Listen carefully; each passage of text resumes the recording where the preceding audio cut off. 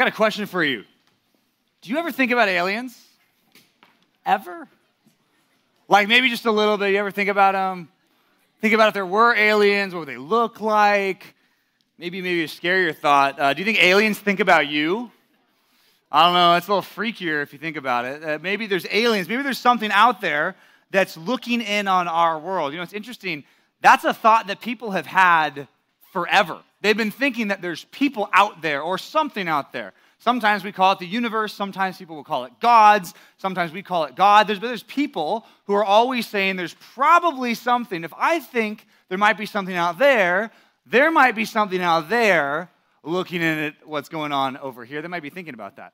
So much so that even up until this last month, this was this month in the Congress of Mexico. This is a real thing.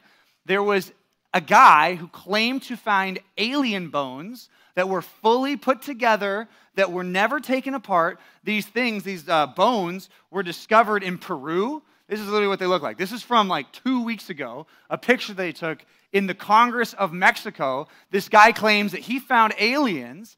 He found them in 2017 in Peru, but the dating that they did on them, it said that they were dated back to like 17 or 1800 years ago.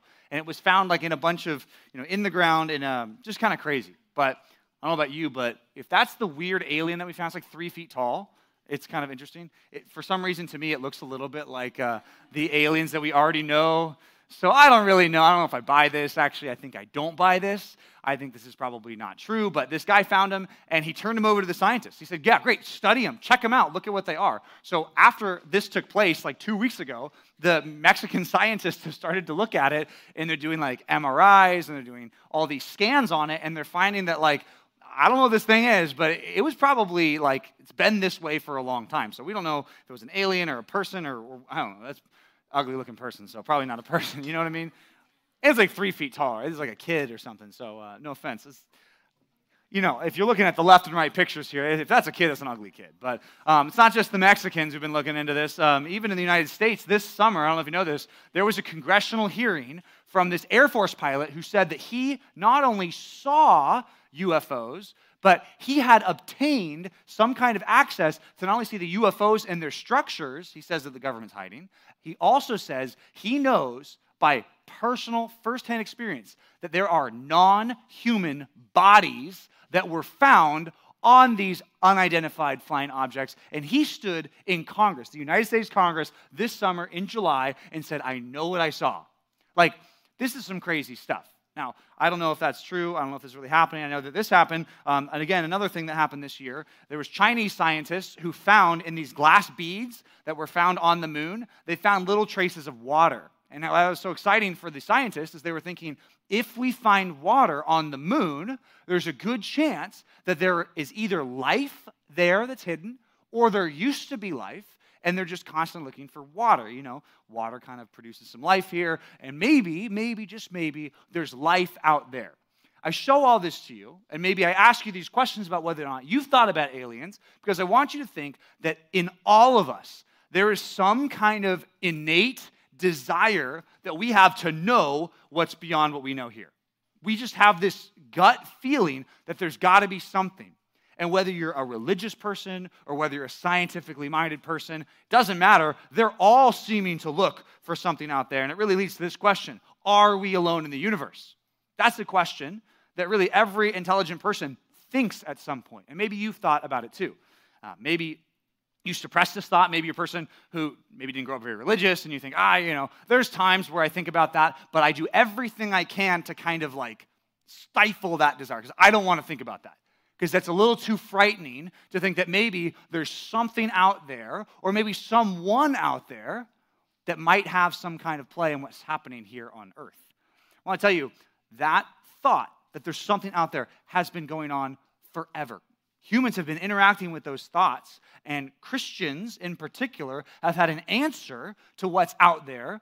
And I want to tell you tonight that I think it's the most logical answer to what is out there in the universe. And to do that, I want to show you and tell you a story of a guy named the Apostle Paul. You might know him. He was a person who knew Jesus after the resurrection, which might sound a little odd, but he's a person who met Jesus not before he was dead and resurrected, but he met him afterwards. So this is a very unique person who had an encounter with Jesus. Jesus sent him out to preach and to tell people about him. And this guy was very, very intelligent. So this is not a weirdo. This is a very intelligent person. I mean, some intelligent people are weirdos, but he's a pretty normal person, but he had a very high intelligence.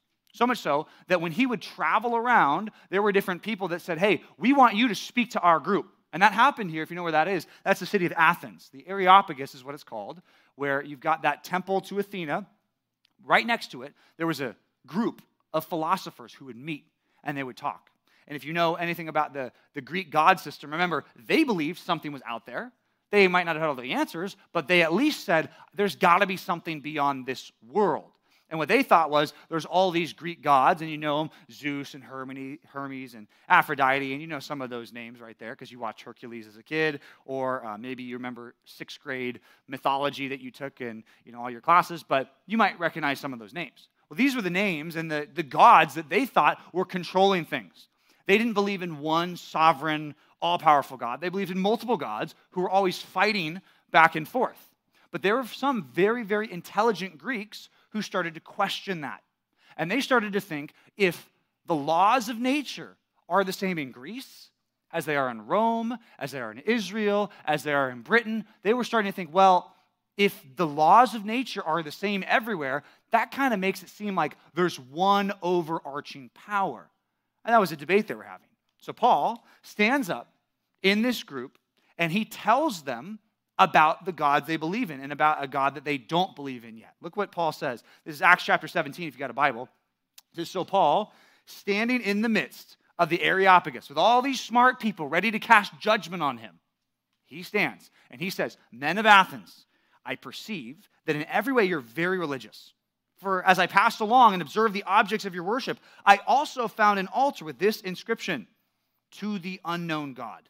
So they had all these different idols and all these different altars to their gods, but they're like, well, we don't know if we know about all the gods, so let's just make an altar to whatever gods we don't know, and hopefully that'll make them happy. And Paul says, what you don't know, I will tell you about. What therefore you worship is unknown, this I proclaim to you. I want to show you through all this, and I kind of made this point earlier, but the first thing, if you got a note sheet that I want you to write down, is we all feel like there's something out there. Notice that Paul goes to this group and says, I perceive that you're very religious. These were smart people, they were intelligent, they were civilized, they were cultured, but they were still looking for answers beyond this world.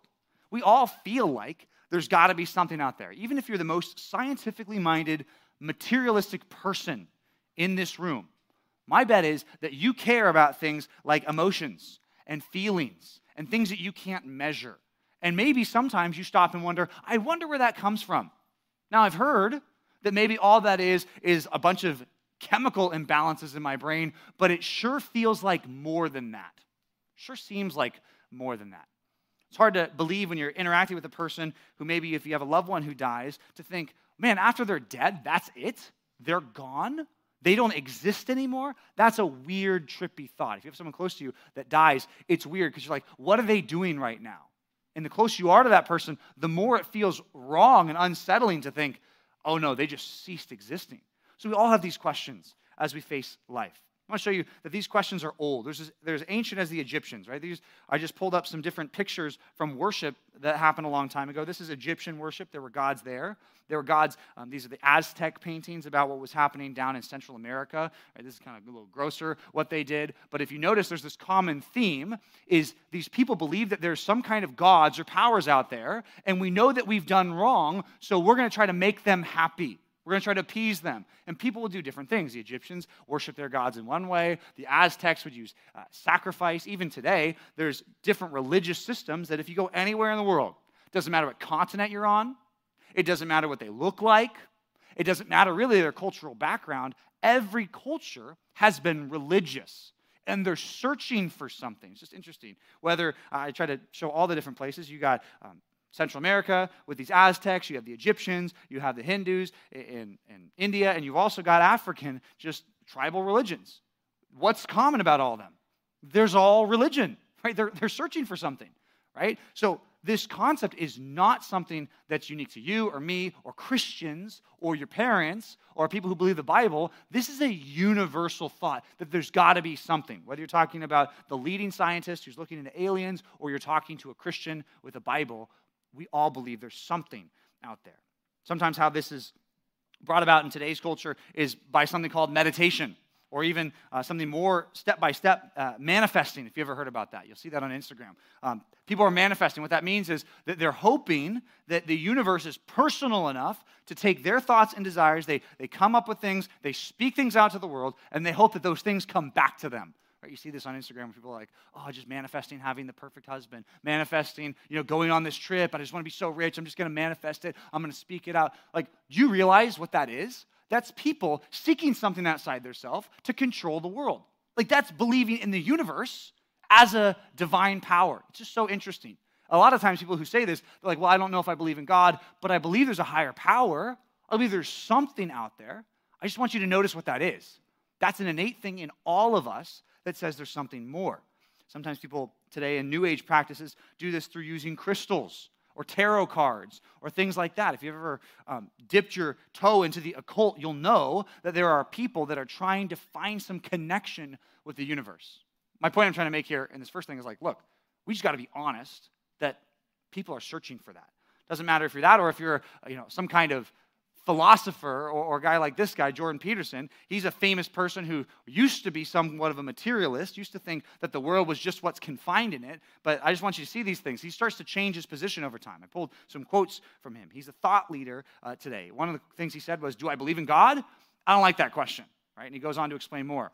He says, people have asked me whether or not I believe in God. No, but I'm afraid he probably exists. That's a funny answer to that.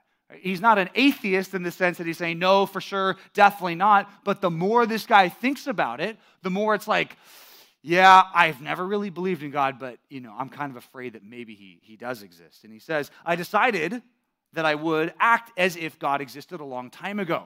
Just so interesting. From a person who doesn't really believe in God, over time, he starts to change his position, so much so to where now he says, I'm not an atheist anymore because I don't look at the world that way anymore. I'm not a materialist anymore. A materialist is somebody who believes that the world is only comprised of the matter and the stuff therein. Like, it's just chemicals, and it's just rocks, and it's just dust. That's all we are. He says, I don't believe that anymore. Whether you're a philosopher or a podcaster, you got people like this who starts out his career saying, I think every single religion, every single one of them, that's Christianity, that's Islam, that's Judaism, I think they're all cults. I think they're all groups of power trying to persuade people to believe what they believe. Then, after a little bit of study, after a little bit more conversations, he starts saying stuff like this. He says, science wants you to believe that it's all about measurement and reason. And if you allow them one big miracle is the Big Bang. That all things come from the most preposterous idea ever, that everything came from nothing in one big miracle. Isn't that interesting? The more you study science, the more you understand what the very smartest people say about the beginning of the universe. His point here, and this guy's not a Christian, he's not a person that you should really look up to, right? But here's what he says. He says, these scientists that I believed all this time, they're like, yeah, we're all about the measurement data. Just give us one miracle. Just the creation of life at the beginning. And then we'll try to figure everything else after that. He's trying to say it's the most preposterous idea.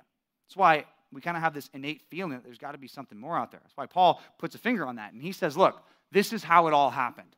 The God who made the world and everything in it, being Lord of heaven and earth, does not live in temples made by man.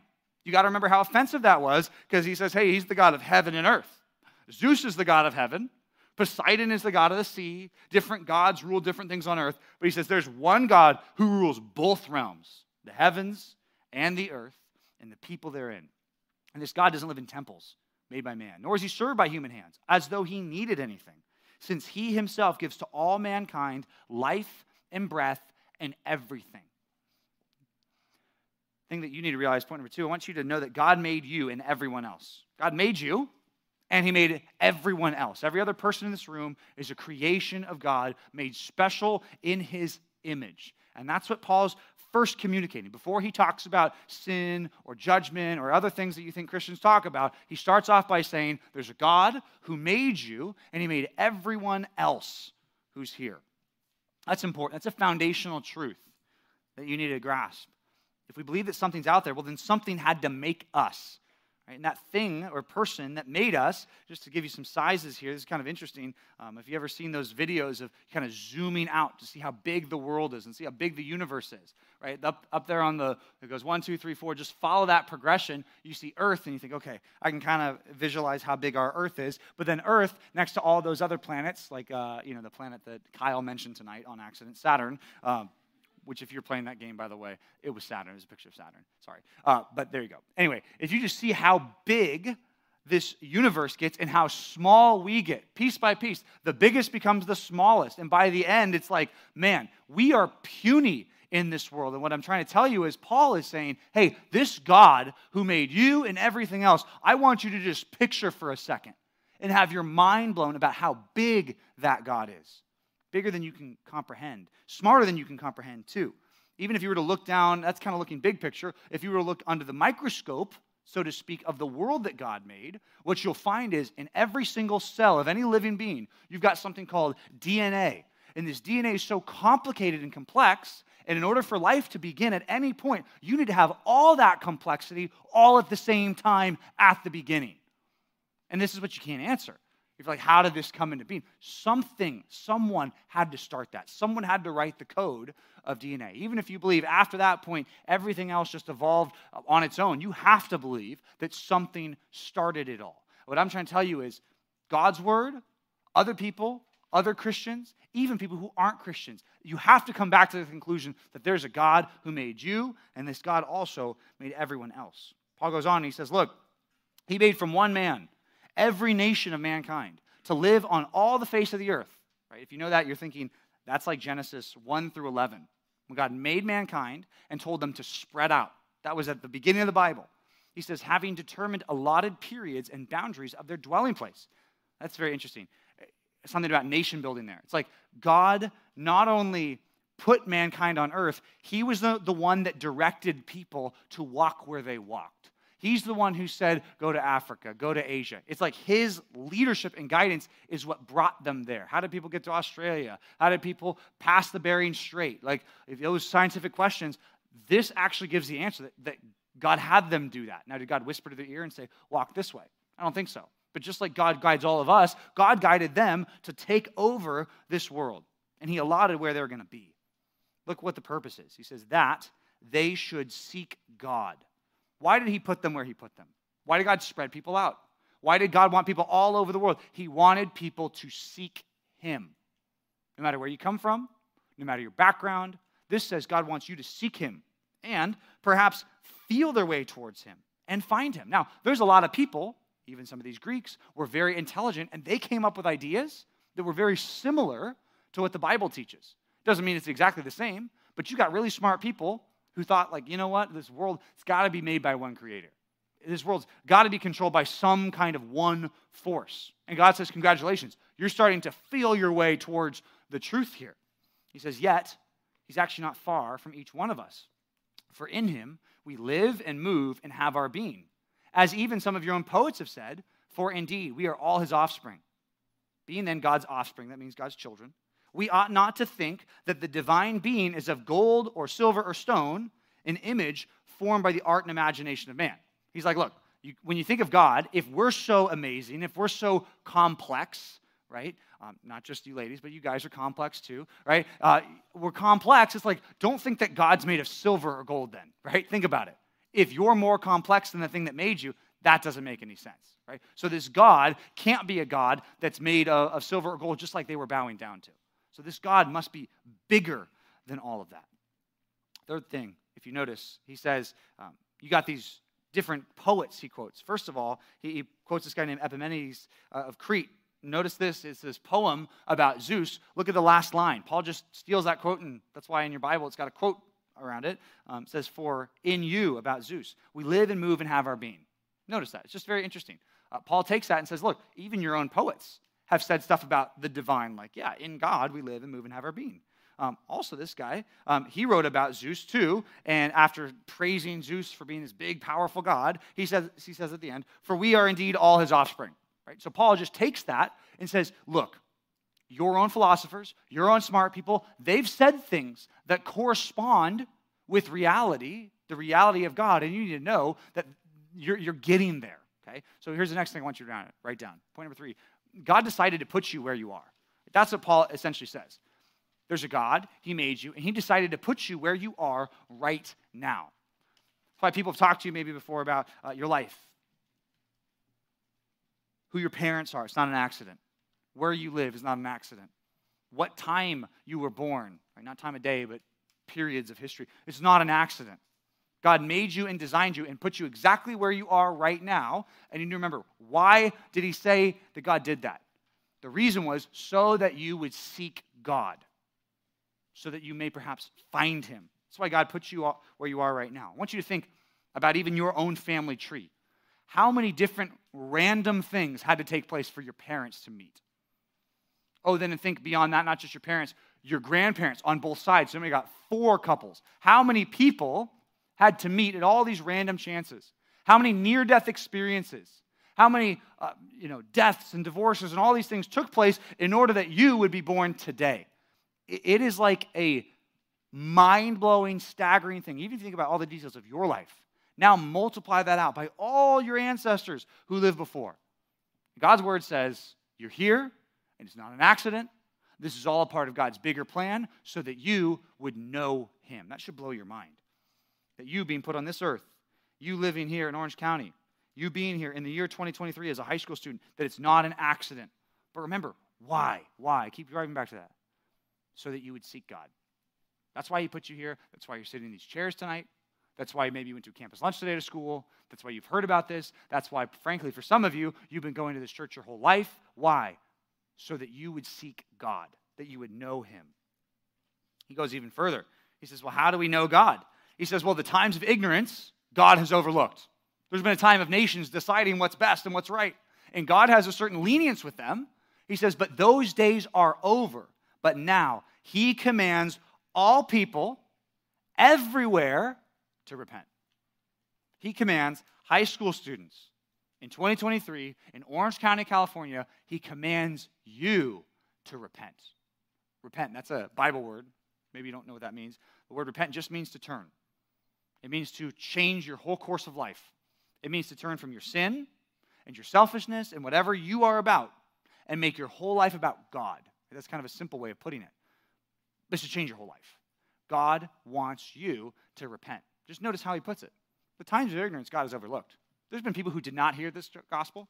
There's people who didn't ever hear about God and ever reach their way to God. But now God has come down through Jesus and he's preached this message. And now I'm preaching it to you and he calls you to repent.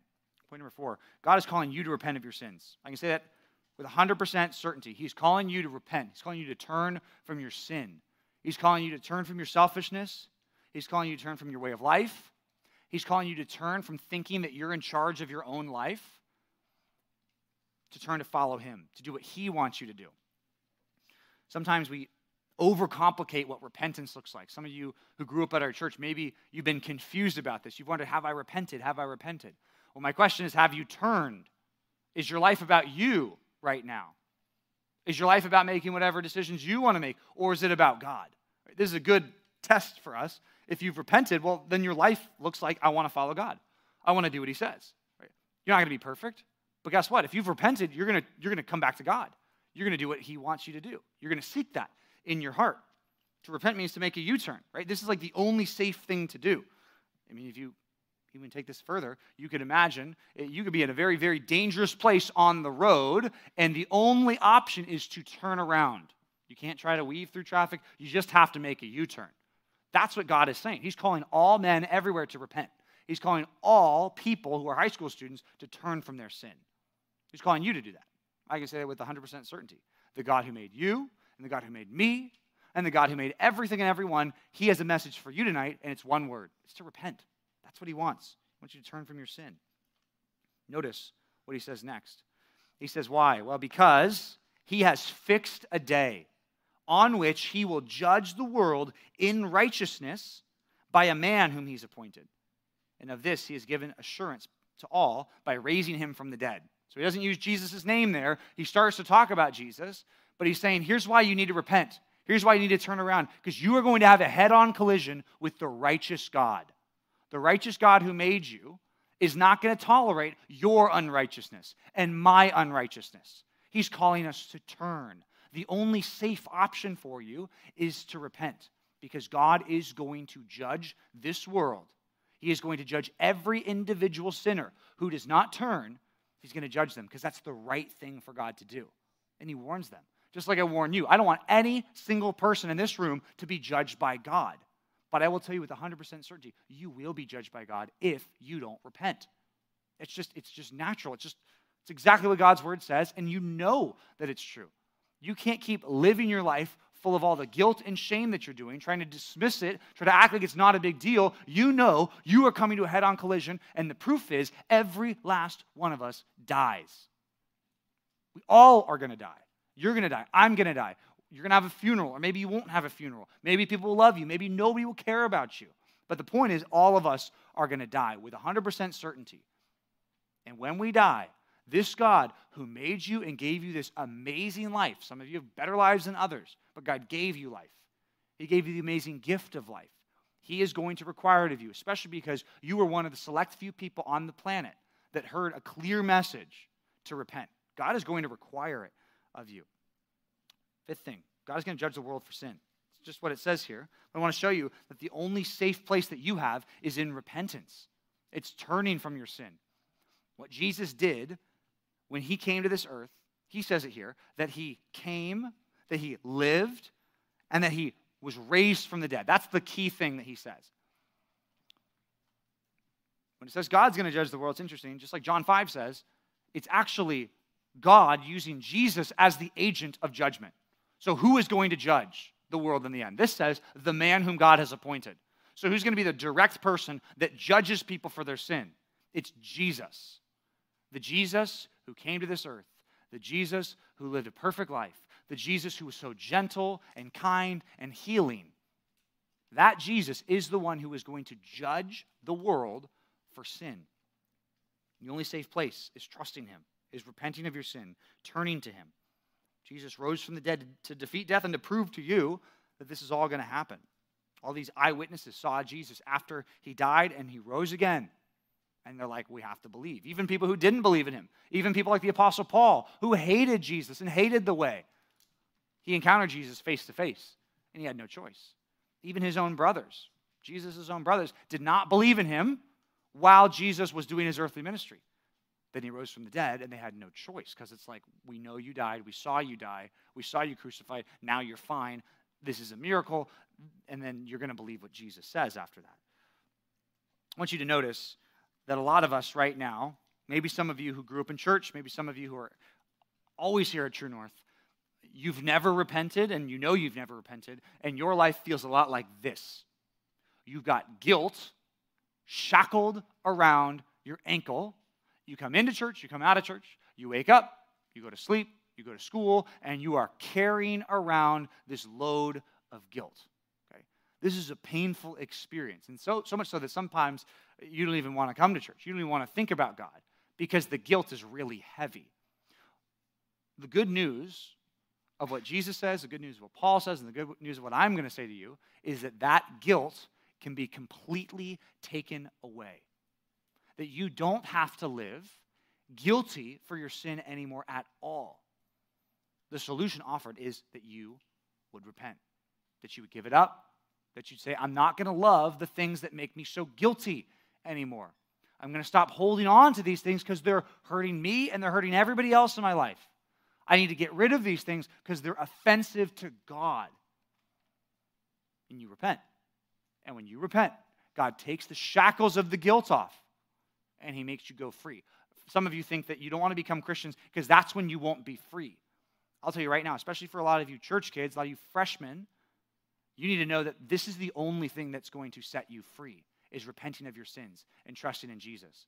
all the things you're searching for, all the things that you're seeking, all the experiences you want to have, none of those are going to make you free. It's just going to make this stupid guilt thing bigger and bigger and bigger. And your only freedom is in Christ.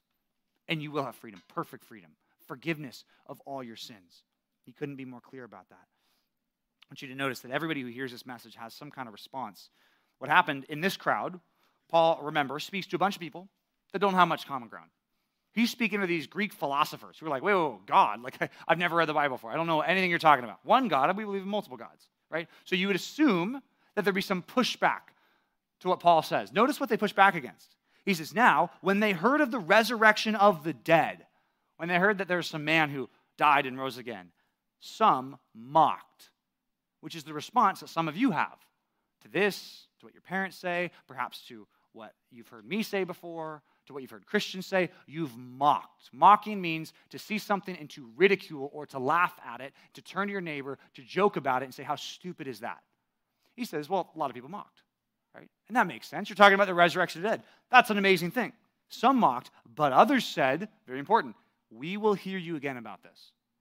Are those people becoming Christians? No, they're not becoming Christians. They didn't repent on day one, but they are saying, you know what? I need to think about this more because I've not thought about this before. I want to hear about this again.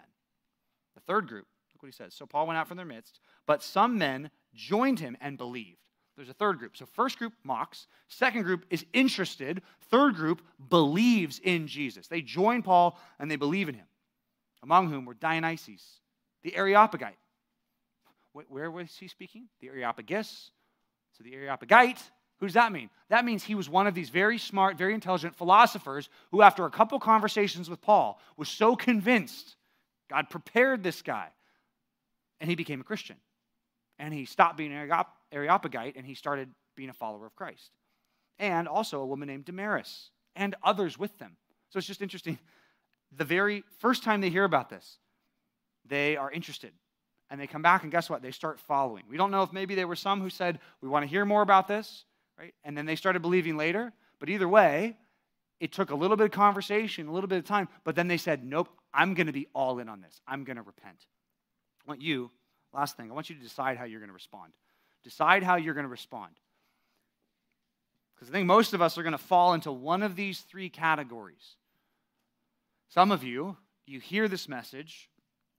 Maybe you've heard it before. Maybe this is the first time. Maybe you just can't believe that someone would die and rise again. Maybe you just can't believe that there's some creator, personal God. What do you think? What group am I in? Are you the mocker? Maybe not interested, laughing about how dumb you think all this is? 2, you might be interested.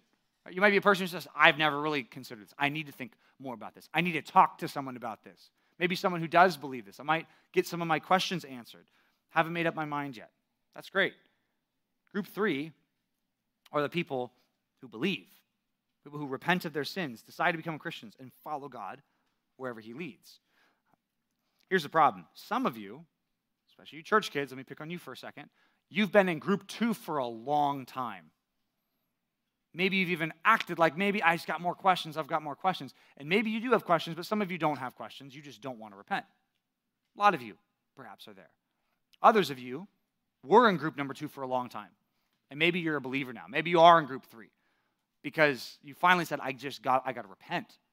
I keep fighting against God. I think the reason I don't want to follow God is because I have all these other things that I want to do that I think God might not let me do. And God says, no. Following me, living for me is the only safe place. That's the only thing that's going to make me happy. I want you to realize that if you're in group number 1, I want you to move to group number 2. Right? Some of you who've mocked before, I want you to say, you know what? I'm going to be interested. If you're in group number 2 and you've been there for a long time, just know that if you don't move to group number 3, you are making a decision to reject what Jesus is saying. And I don't know if you know how offers work. You can only reject offers for so long. At some point, those offers get rescinded, and they're no longer on the table. For each and every one of us, the offer of repentance for forgiveness of sins is only on the table for a short amount of time. It's there, and then God will take it away. Right? You're not going to get a second chance after you die. Hebrews 9 says it is appointed to man once to die, then comes the judgment. What I want tonight to be for some of you who have been in group 2 for a long time, I want you to say, you know what? I just need to repent. I'm convinced I need to turn. What does that look like? It's very simple. Is you say, I'm going to do whatever God wants me to do. You pray to God. You ask him for forgiveness. You say, I'm going to repent. I want to turn from all my sin. I just want to do what you want me to do. And some of you who maybe have never heard this, I need you to think, okay, I want to talk about this. I want to ask more questions. That's awesome. That's why we have all this free food. That's why we invited you tonight, is because we want you to just at least move to group number 2 and think about this. And we're going to pray that you move into group 3. You in the universe, aliens, God, a lot of different things tonight. I want you to remember in all this as I call the band up. We're going to sing one more song, and after that, I want to talk about this with you guys. We're going to break up into some small groups and just discuss this, whether you're group 1, group 2, or group 3. I want you to know that Jesus is able to save you. Everyone who repents of their sins tonight, God will save completely. So let me pray that God would help us do that. God, we recognize you right now as the one who made everything. We recognize you as the one who created all of us. You have a personal care for all of us. We also recognize that you're the one who calls us to repent and to turn. God, I pray that you would open a door of repentance for salvation for these people. Pray that some of them who've been pushing it off for so long would tonight finally just give up and surrender to you. Pray for others who've never really thought about this, that they would join that second group of people who's interested and who wants to learn more. Pray that you would help us answer those questions and that we would follow you. We know that's what's best for us. That's what's best for the world. I pray that you would extend that grace to us tonight. In Jesus' name we pray. Amen.